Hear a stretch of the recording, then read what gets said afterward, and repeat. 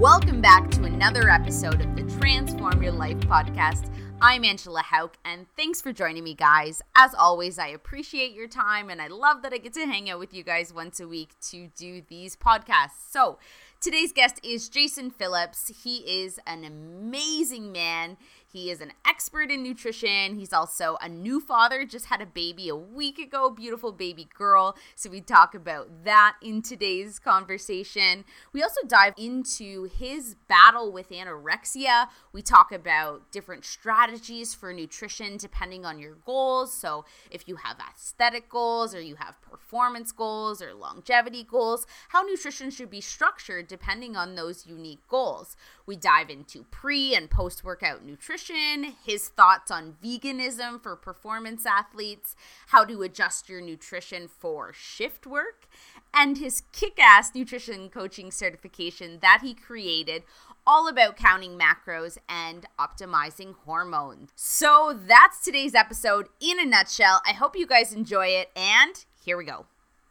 So, hey, Jason, welcome to the podcast. First off, congratulations on your new baby girl. She is so beautiful. How's daddy life? Daddy life is a little bit sleepless, but absolutely amazing. It's amazing. Like, so this is my first. My wife has 3 kids, but this is my first. And so it's amazing how quickly they just like have you wrapped around their finger. I mean, like the very first night, I was just like, oh my gosh, this is the coolest thing ever. Oh, that's so awesome. Yeah, our little guy is 2. He turned 2 in December, so it's only going to get better as she goes through all the stages and all the things that she's going to learn over the next couple of years. Like, it's just remarkable watching them grow and discover and become curious, and it's the best. Oh, it's so cool. Yeah, I mean, every little thing just already gets me, so I can't wait to see like what's in store.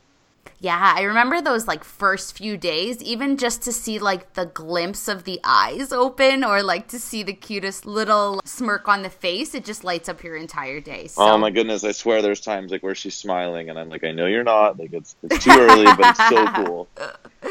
Oh, good stuff. Good stuff. All right, Jason. So we got tons of great nutrition questions from our audience. But before we get into those, let's go back to the beginning of your journey in fitness. So how did you get started? So as a male in the space, I like to say my journey is atypical.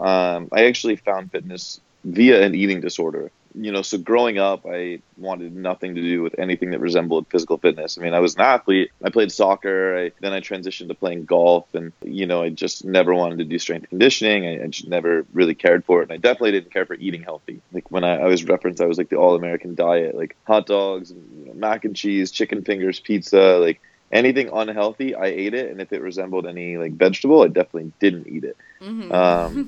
But yeah, you know, I at the age of 18, I had an eating disorder and was anorexic and was 118 pounds. And fortunately for me, you know, overcame that and really decided right then and there that, you know, what kind of overcoming anorexia and what nutrition had done for me was going to be my vehicle to now pay it forward to the world and to help literally every single person I come in contact with. And I've tried to maintain that from that very day, and I try to maintain it today.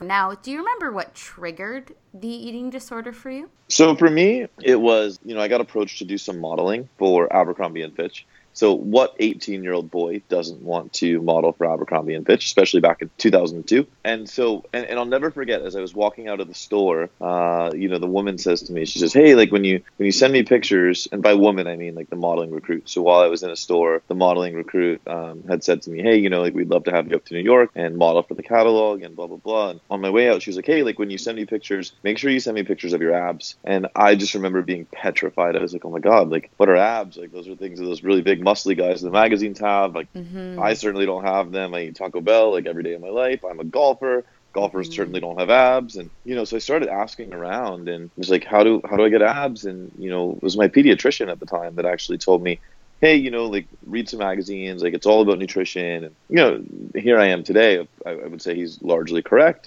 But at the time, all of the education, all the media was so poor. And it was very much don't eat this, don't eat that. And there was really no advice as to what to do properly. It was just a lot of fear mongering. And unfortunately for me, that led to not eating and over exercising and full blown anorexia. And how did you overcome it? So I was really lucky. At the time, one thing anorexia did to me was it really crushed my hormone levels. And so I couldn't hold a job where I had to work after 2 o'clock. Because right around 2:30 every day, I would literally shut down. There's people that are like, I need to take a nap. Like, no, I didn't just need to. I absolutely, with everything in me, had to be laying down or I would fall asleep standing up. It was pretty pathetic, to be honest. So the job that I did get that I could work was I was opening up the local Gold's Gym. And I would work from 5 a.m. to 11 a.m. It was perfect. I was awake at those hours. It wasn't interfering with my awful afternoon nap. While I was there, one of the trainers kind of took notice as to what I was doing and, always kind of tried to give me some advice. But one day there was a bodybuilder that walked in and I'd always seen him and he was prepping for a competition. And I was like, man, that's what I want to look like. I told the trainer this one day and she was like, oh, well, I do his nutrition and I do his training. And I was like, well, can you do my nutrition and training? And she's like, yeah, of course. And she's like, well, so can you, what I need you to do is go home and eat 4,000 calories. And, this is before the days of MyFitnessPal. So went home and went to Barnes & Noble, bought a calorie counting book and made a 4,000 calorie meal plan and started eating it every single day. And sure enough, 3 weeks later, I looked in the mirror and I wasn't fat. And so I started to begin this trusting relationship with food. And then did you start to gain muscle pretty quickly because you were already relatively lean from the eating disorder? I was definitely lean, but I wouldn't say I gained muscle very quickly. So like I said, my testosterone levels were pretty compromised. So I didn't have a ton of anabolic hormone in me. I definitely felt better. I definitely probably put on a little bit. I probably filled out glycogen more than anything, but I don't think I put on anything significant for quite some time. Actually, it wasn't until I think that I addressed the hormone levels where I got on HRT that I really started noticing some gains in the gym.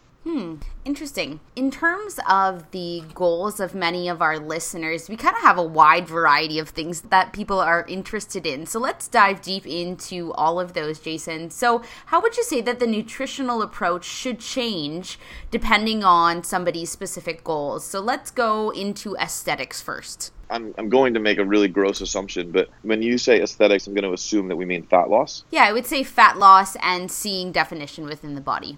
Yeah. So, the fundamentals of all things nutrition related, and this goes outside of aesthetics, but I think the very bare bones fundamental of everything is it's stress and adaptation, right? We're constantly imposing stressors on our body in pursuit of an adaptation. And so, when we go train, we're intentionally creating stress via overload or, via tension, typically with the goal in mind of hypertrophy, And so from the nutritional side, the stressor we place is we intentionally mildly under recover, right? We give ourselves just a slight calorie deficit. Ideally, the adaptation is that our body burns fat as fuel, which results in that leaner physique. Now, what I really see right now is the biggest problem manifested today is that, training modalities in Western culture are probably at their highest intensity ever. And, CrossFit is super popular. And, even some of CrossFit's modalities have carried over into global gym type atmospheres. And so you're seeing people really have an abundance of stress. So we're talking let's just say they do CrossFit, or let's just say they do a quote unquote Metcon at their gym, but they're also caffeinating 2-3 times a day. They're only sleeping 4 hours and they work a very strenuous job.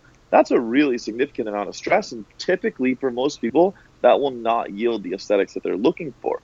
So if we're talking the bare bones of aesthetic nutrition, we're talking about creating that deficit, but it has to be a stress that your body can create the adaptation to. If it's too excessive of a stressor, your body will actually go the opposite way. It will go into a survival mode. And this is where we're seeing a lot of the metabolic adaptations that are so popular and that are running so rampant in society today. And when you say metabolic adaptation, you're talking about fat loss stalls and talking about people needing to take time to reverse diet. Is that what you're referring to? Yeah. So we're seeing a lot of, just like you said, I think that a lot of people, Western culture has, we the sum is good is better type of approach. And so if we say, hey, let's put you in a calorie deficit, well then, an even bigger calorie deficit will expedite things. Or, hey, if 1 hour of cardio is good, why not 3 hours to expedite the process? And really all we end up seeing is the body creates those adaptations. And so, we all have a set point, or, there's a theory that we all have set point. I think that some people may better understand that to be homeostasis. We have this homeostatic balance that our body always fights to achieve. Well,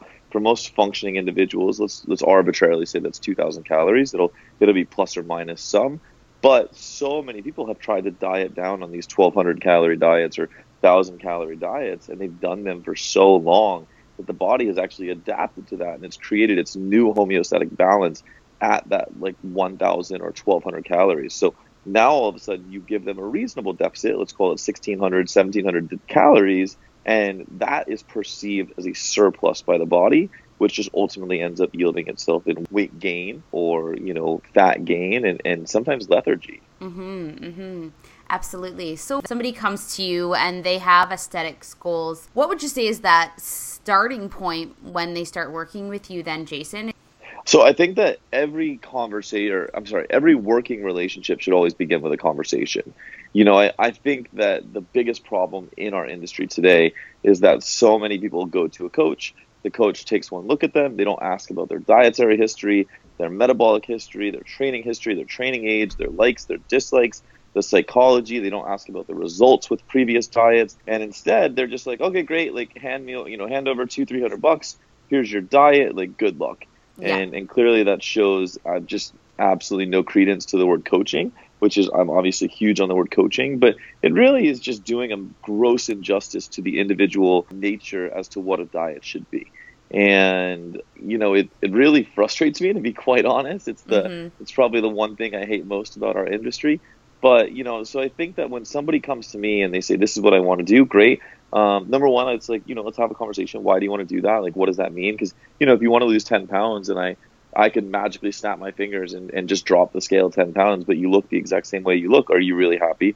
The answer is typically no. Okay, great. So you want to lose fat. You want to look a different way. Great. So let's actually redefine your goals.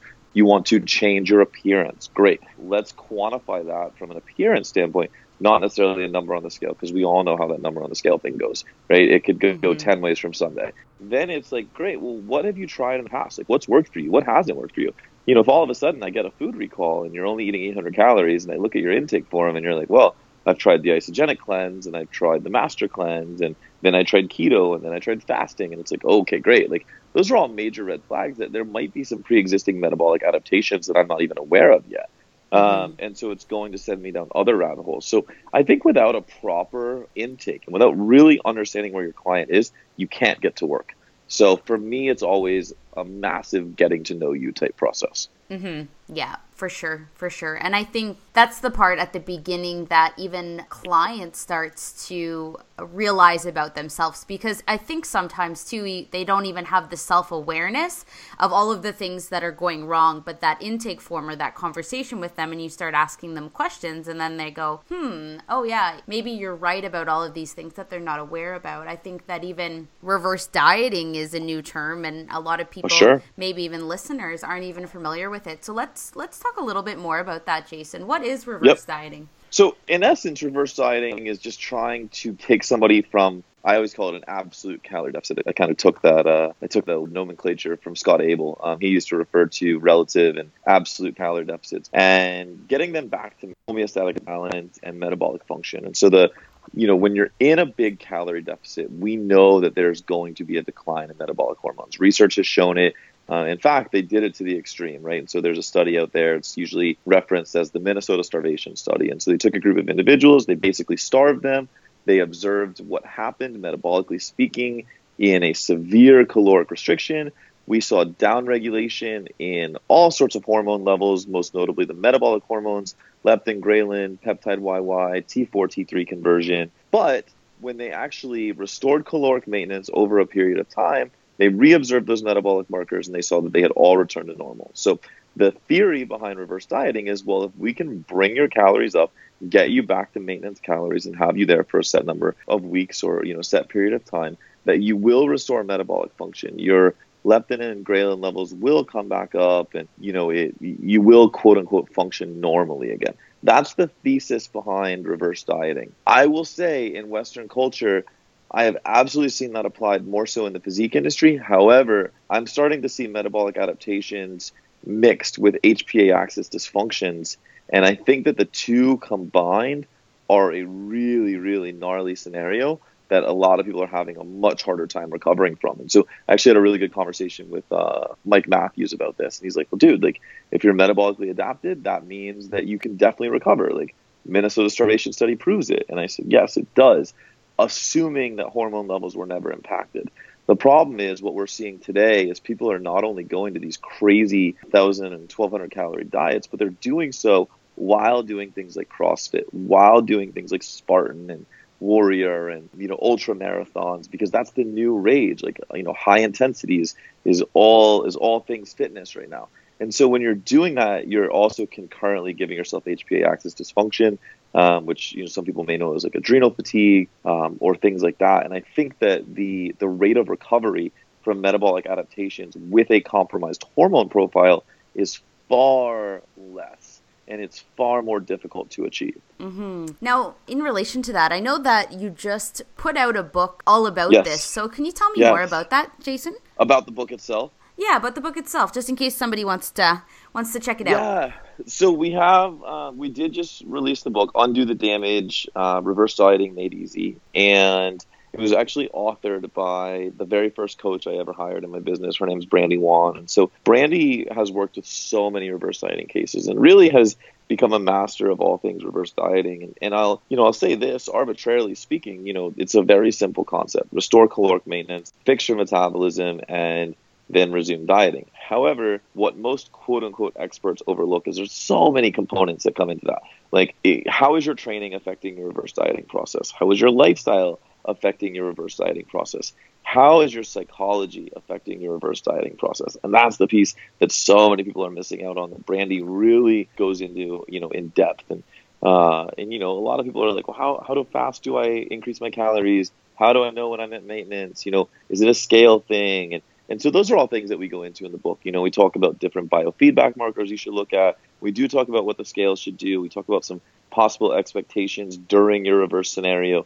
So it's really in depth. It's very user friendly. Everything we do with both of my companies, with IN3 and NCI, is, I believe knowledge is really, really cool. And I think that there's a lot of great information out there, but I think it's the application of knowledge that has really begun to set us apart. I think that we try to take people and not only help them understand what they're doing, but why they're doing it, how they should be doing it, and then how to move forward from there. So definitely super cool. Awesome. And I'll be sure to put a link for that in the show notes, that'd be amazing. Guys. Excellent. That'd be amazing. So just to expand then, what are some signs that it's time to start a reverse diet? So yeah, a lot of things, like when you're tinkering on metabolic adaptation, if you're in a calorie deficit, yet you're losing your hunger response, that's probably one of the biggest ones, right? Theoretically, if you're in a calorie deficit, you should have adequate levels of leptin and ghrelin.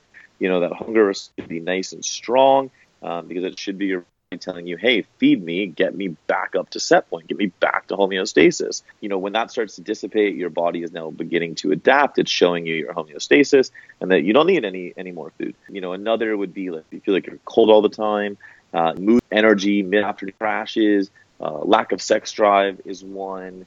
And then obviously performance in the gym, performance out of the blue just takes a hit. That's definitely one as well. But, collectively, when we look at that, that's kind of the physiology of what's happening in your body. And so we always reference that as an individual's biofeedback. There's physical data and there's physiological data. I'm a very big proponent of maximizing an individual's physiological data, to really move them forward physically. Mm-hmm. And those all sound like some pretty common things that fitness competitors would be feeling, especially in the final weeks of prep. For sure. Yep. Yeah, absolutely. Which actually leads me to the next question. So I'm currently 9 weeks out from my show, but we had some interesting questions in the bodybuilding space that I wanted to talk about. So one thing I wanted to talk about that kind of ties into this is you made an interesting post on Instagram that said something about the open and something about your abs not mattering. So loved it. Totally awesome. But I want to talk about that. So how do we balance aesthetics and performance and set up your nutrition so that you can either have both or maybe you can't have both, which is maybe what your Instagram was saying? It's number one, I love it because it does become so controversial, right? Which I think is great. I think we need to get people thinking more instead of just the myopic assumption that a diet fuels both, because it really doesn't. I think that ultimately an individual can have both. I don't think they can have the best of both, and they certainly cannot attempt to fuel both at the exact same time. Mm-hmm. So I'm very big on what I call nutritional periodization, right? And so if we went in the strength conditioning world, we would see every strength program is periodized.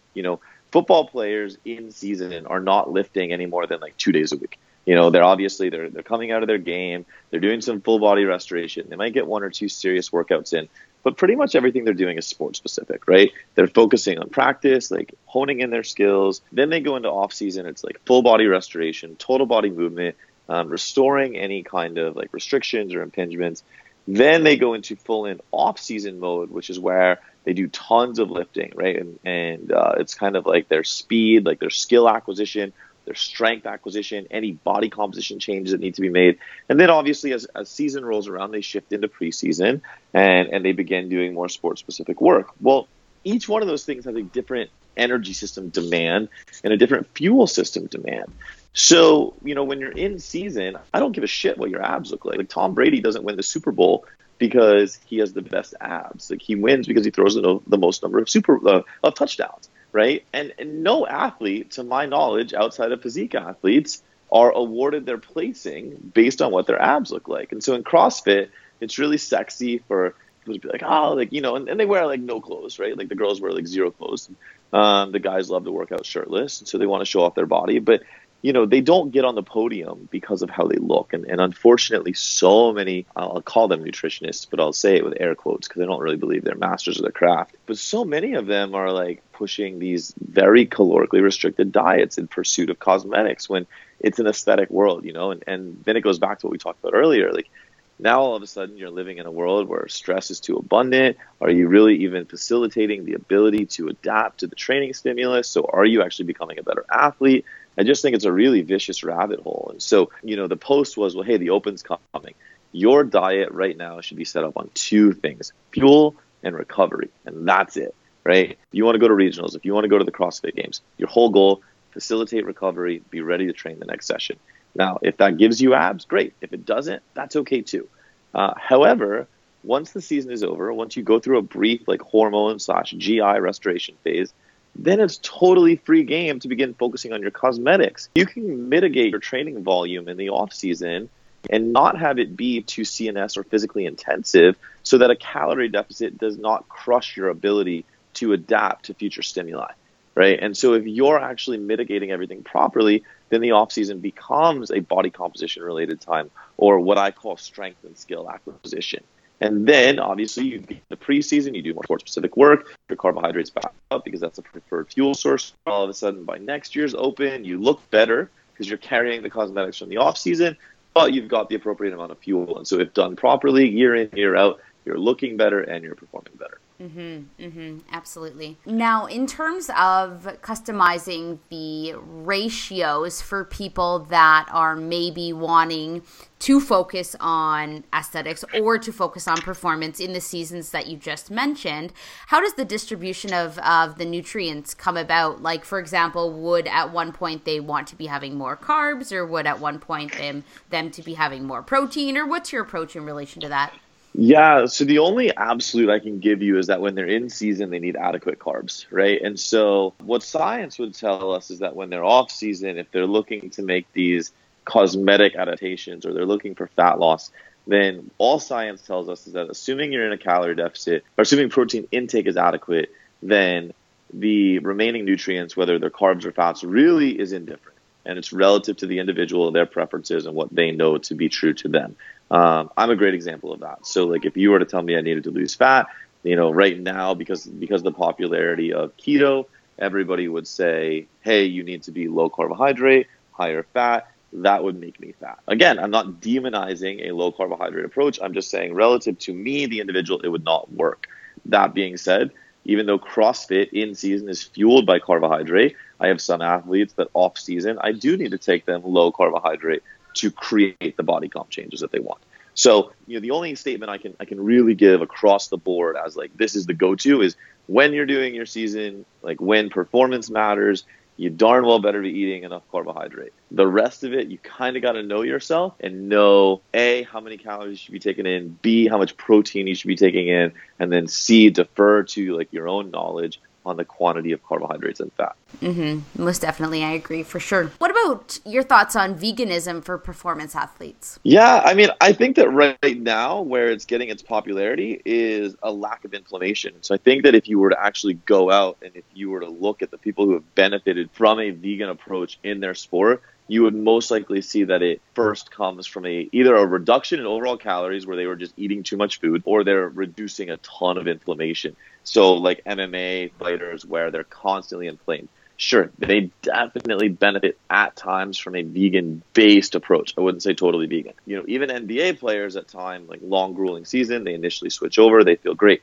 Now, the reason I think people feel good when they switch over, though, even in the absence of adequate fuel, is you got to remember, if you've been fueling adequately, you're also maintaining a positive cortisol curve in your body. When you could essentially go to fasting and you would still, for a short period of time, perform very, very well. And I'm not talking about intermittent fasting where you eat 8 hours a day. I'm talking about like truly fasted, like 2-3 days at a time, and you'd still perform just fine because your body actually has the core to go out and function really well. The problem is when that cortisol goes, there's not recovery from a vegan diet. So again, it comes down to goals, right? We've talked a lot about performance and aesthetics, but I think there's a new classification of dietary goals that I call it longevity. And I think you're starting to see longevity come into all sets of goals. But, the longevity-based approach, absolutely, I would say vegan works great because, again, we're starting to see all the studies linked to if you can keep inflammation at bay, then you're going to live longer. Well, what does the vegan diet do? It keeps inflammation down. So I would say there's a lot of benefit there. And what's the detriment then in terms of the recovery that you just mentioned, Jason? Well, the reality is there's not enough protein, right? Which is typically the big piece. And then most vegan diets, I don't want to demonize the diet itself because there's obviously plenty of an approach. Most become not enough calorie, right? They're very hypocaloric.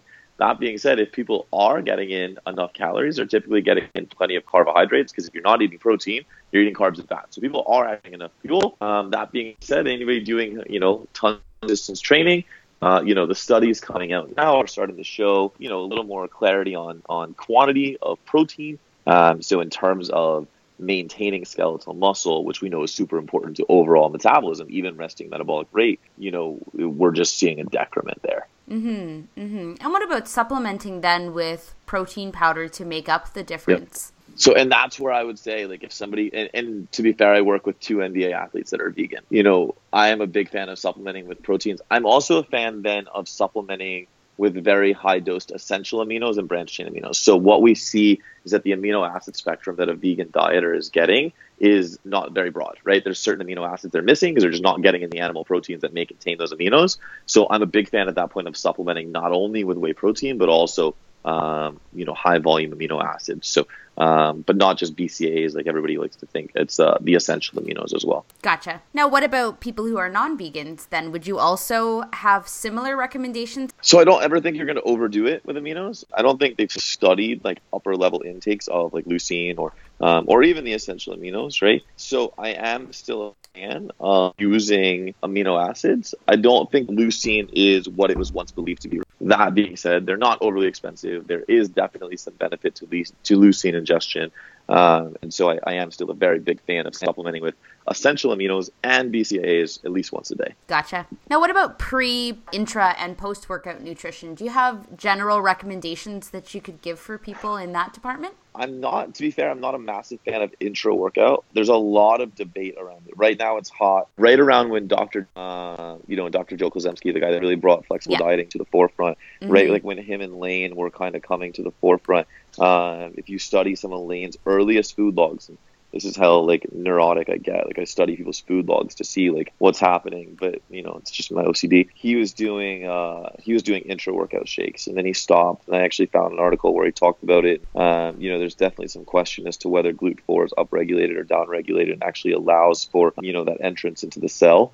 So I'm personally not sold on intra-workout, nutrition. That being said, pre and post, from an insulin sensitivity standpoint, I am a big fan of having, 25 to 30% of your daily carbohydrate intake pre and post-workout. I would say in the performance continuum, post-workout carbohydrate is the single most important piece because that is what is going to help you preserve the health of your central nervous system.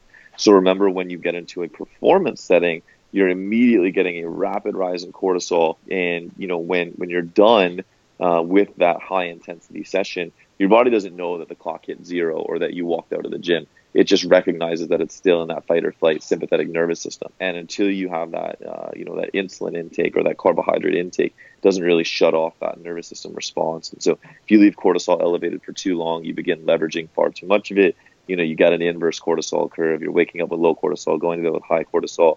You're smashing your adrenals, subsequently your HPA, and really begins leading you down a nasty rabbit hole. So in the performance athlete, I'm a very big fan of post-workout carbohydrate in significant concentration. And then again, the whole caveat to all of this would be, well, what if you trained fasted? Then I would be a massive fan of pre-workout liquid carbohydrates. So there are studies that have shown, there's a big movement right now to be using like a cyclic dextrin or a Carbolin immediately pre-workout mixed with protein.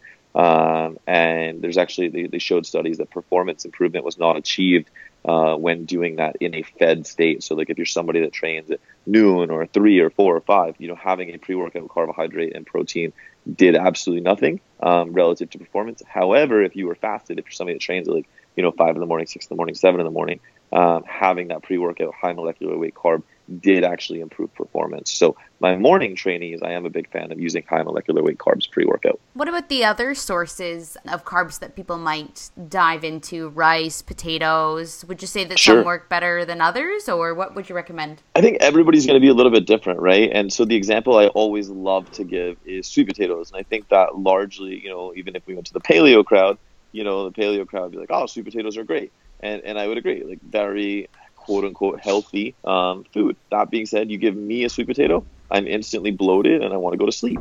And there's no rhyme or reason other than my individual physiology does not jive with sweet potatoes. So they're not a great pre-workout carbohydrate source for me. I've got some people that do great with them. So, I would say that, you want to stay from it's pure sugar. We're talking at this point like 90 minutes to 120 minutes out. Right? So if you're going with let's call it honey, and only honey, right? You had a protein shake, you put 2 tablespoons of honey in your mouth. You're probably going to get a pretty big insulin spike, and it's probably going to crash at some point during your workout, which is not going to be advantageous for a quality workout. That being said, I'm sure at least a couple people listening to this that are like, nope, he's wrong. Does it work for you? And I think that is ultimately what it comes down to. For sure. Do you make any adjustments if somebody works shift work? Oh, man. I try to talk them out of doing it. No.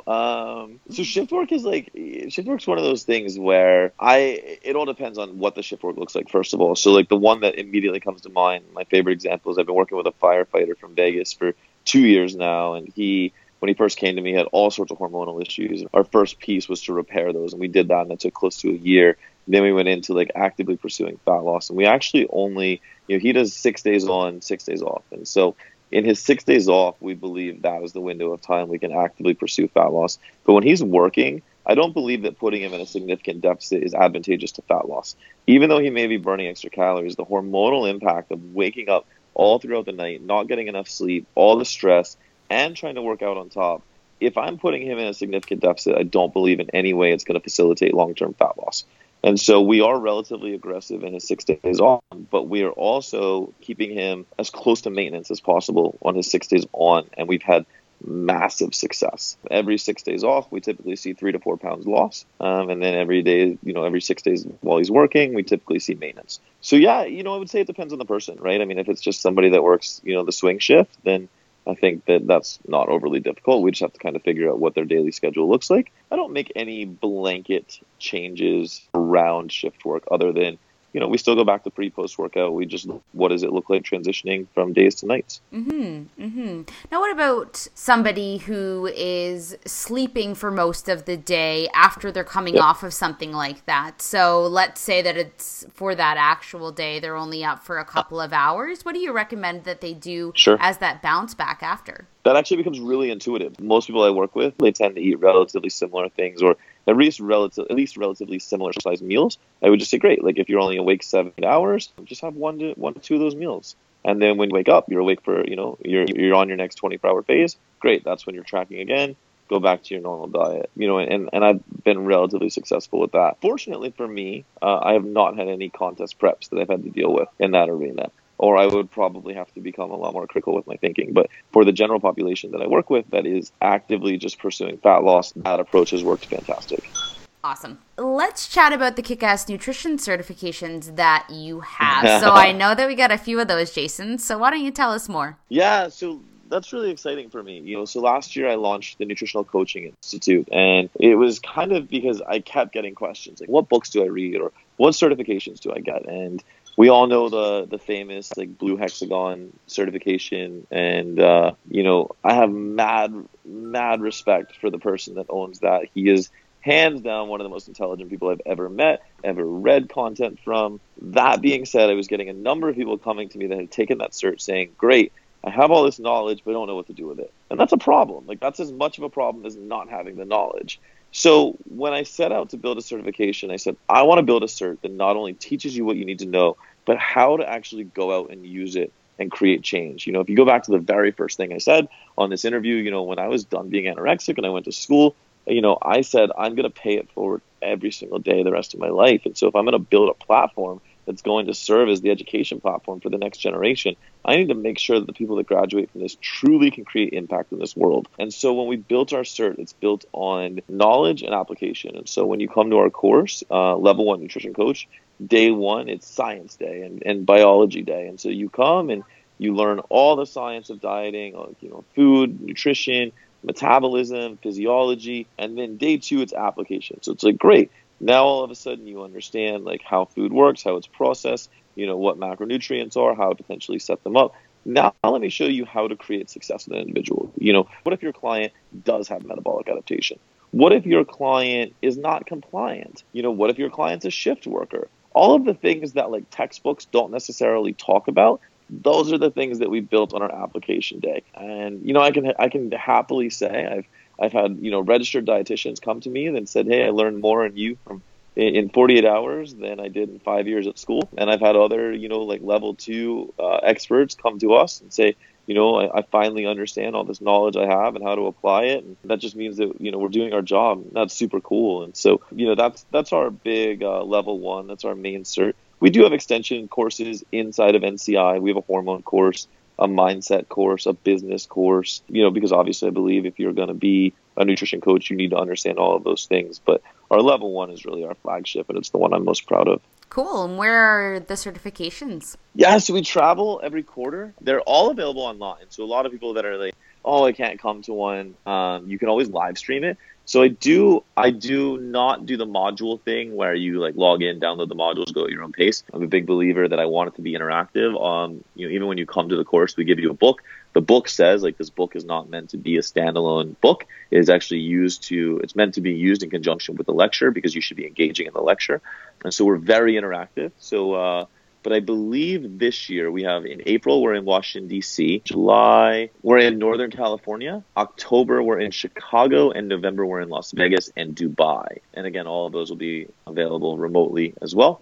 And when somebody comes, our test is a little bit different too. So we don't put you through like 20 or 100 question multiple choice tests. You actually perform 2 90-day case studies. So I want to see proficiency in the act of being a nutrition coach. So, you have to show me like, what does your intake form look like? What did you learn from that nutrition or from that intake? How did you create your protocol? Why did you create your protocol that way?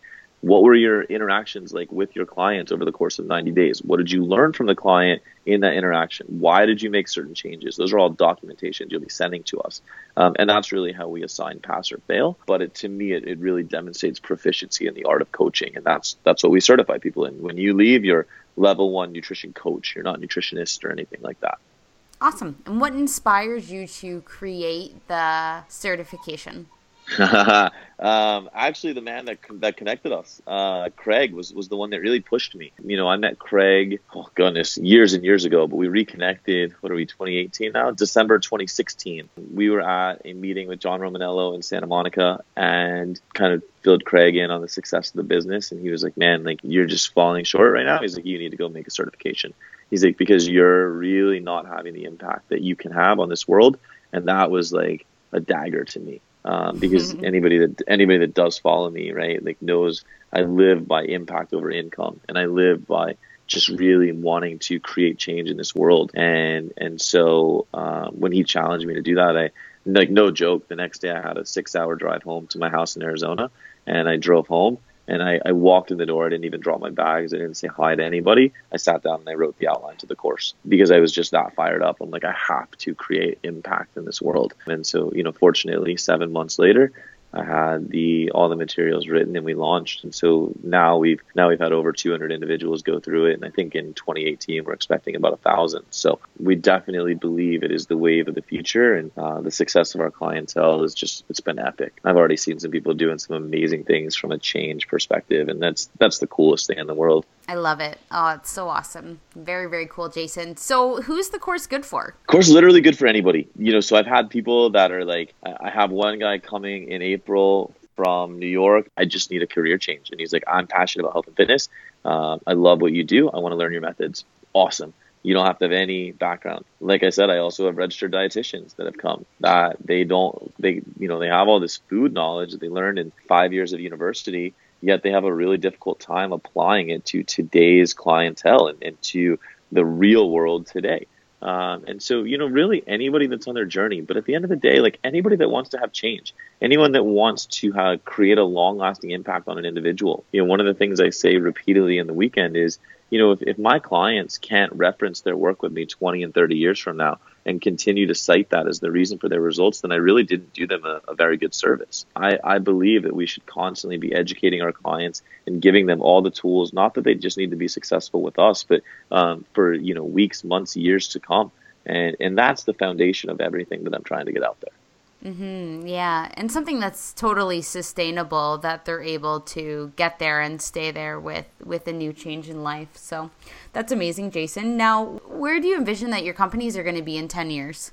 Oh, man. You know what? Like, I would love to say that I had an idea, and I'm a big fan of process-oriented goals. So to say that I would know where we're going to be in 10 years is very mistaken of me. I know what I need to do tomorrow. And I know what I need to accomplish. I need to reach out to XYZ people. I need to impact every single person I can. And that's kind of like the race I get caught up in. I don't get caught up in anything else. I would love to say that, we're the certification that everybody's using and that it has, become the foundation of nutritional coaching. That's really the goal with it. But, that could be 20 years. That could be 2 years. I really don't know. But I know that if I take the right actions every single day, I know I'll get there. Awesome. What big projects are you working on right now?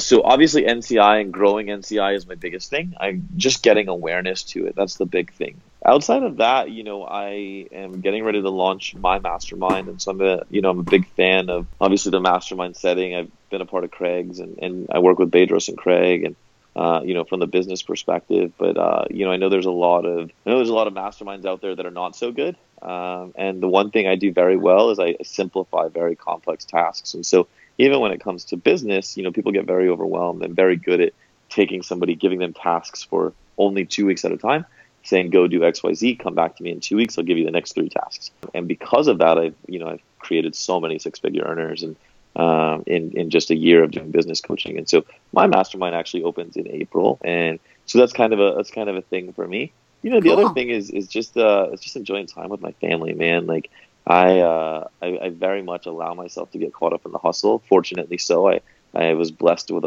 I won't say I was blessed with a work ethic. I was probably not, but I've developed a work ethic. And because I have a very strong work ethic, I need to pump the brakes sometimes, take a step back. And especially with a newborn in the house, I want to embrace every moment of my daughter growing up. And I don't want to miss anything. Mm-hmm. Mm-hmm. And it's beautiful that you've been able to create a life that allows for that as well versus missing out on so many of those special moments. Oh, I'm so fortunate for that. I think that, one of the best things I've ever accomplished in my life is giving my wife the ability to not have to work and to be a stay-at-home mom and to embrace all of the time with our kids. And, I'm so proud that my daughter is going to grow up with her mother every single day, her mother and father, but, more importantly, her mom being able to take care of her and for her to not have to go to daycare and things like that. And there's lots of people out there that do that. And I have all the respect in the world for it, but I want to spend as much time with my daughter as possible. And I am very proud of the fact that I've been able to do that, not just from a work perspective, but because I've created so much impact. I think it's very gratifying knowing that the reason that we have some of the successes we have is because of the impact we've created. Like, that's pretty cool. Absolutely. So that actually ties in beautifully to the last question on my podcast. Yeah. So Jason Phillips, how would you like to be remembered? Oh man, there's so many things, right? It's a toughie. It really is. Like, there's so many things, I think, but I really like. So I'll give you like personal and professional, because there's two things. Professionally speaking, I want to be the person that's known as the guy that changed the way nutrition coaching is done. When I came to the space, I don't think there was anybody delivering the personal level of attention that I'm willing to do. And I actually believe that I have encouraged several others to step their game up and to over deliver in the manner in which we have done. And I think that's really cool. And I want 30, 40, 50 years from now for people to look back and, say they've gone through NCI and say they've used the methods that we brought to the space, and really the understanding of individuality on such a greater degree, because I think it's become so cliche in the last decade. But, I really want people to understand that. So that's the professional side of me. I do want that. Personally speaking, I don't ever want, how do I say this? Like, I'm very much like Gary Vaynerchuk when it comes to this. Like, so, he always says, like, the real KPI in life is how many people show up to your funeral. I want to be somebody that gave so much value that, like, when I do pass, people almost feel indebted and they feel like they have to show up to my funeral. And I don't ever want anything until that day. I don't ever want people to pay me. I don't ever want people to praise me. I don't want anything else. I just want them to take what I am willing to give. I want them to be willing to ask. And then, the KPI becomes that they feel indebted to it. But, I want to deliver more value than any other person in this world.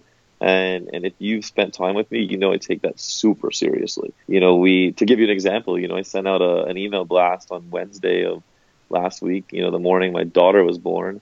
And I think I had something like 600 plus replies. And I just spent time all weekend personally replying to everyone and thanking them and letting them know how much they mean. And that the fact that they, took the time to not only read my email, but send a reply, like, that means the world to me. And I need people to understand that. So those are my metrics. That's awesome. It's very easy to stand out in an online space where a lot of people don't provide value to that degree. I think that's why So true. Like, there's so many bad coaches out there that just they're like, it's really unfortunate, to be honest, but people will sign up with them and then, like, they won't even respond to an email, or they'll, like, take their money and won't even give them programming for like a month and just all that kind of crap. And it's really unfortunate that so much of our fitness space is clouded with people that are either at that level, or they get too busy because they're too popular on their Instagram that they don't respond to anybody, in which case it's like, you look great, but what kind of impact are you having? Amen. And I think part of, like, the professional goal is, like, if we've done our job properly, when people are using our methods, I actually think that will naturally eradicate all of the poor coaching. Because if people are using my method, a method that is predicated on connection and on communication and on actually giving a shit and creating impact, then the poor coaching goes out the window, because they just won't be able to exist. Like, there'll be so many great coaches out there that the poor coaches will get recognized and they'll be run out, and they can go, they can go steal somebody's money in a different industry. Yeah, for sure.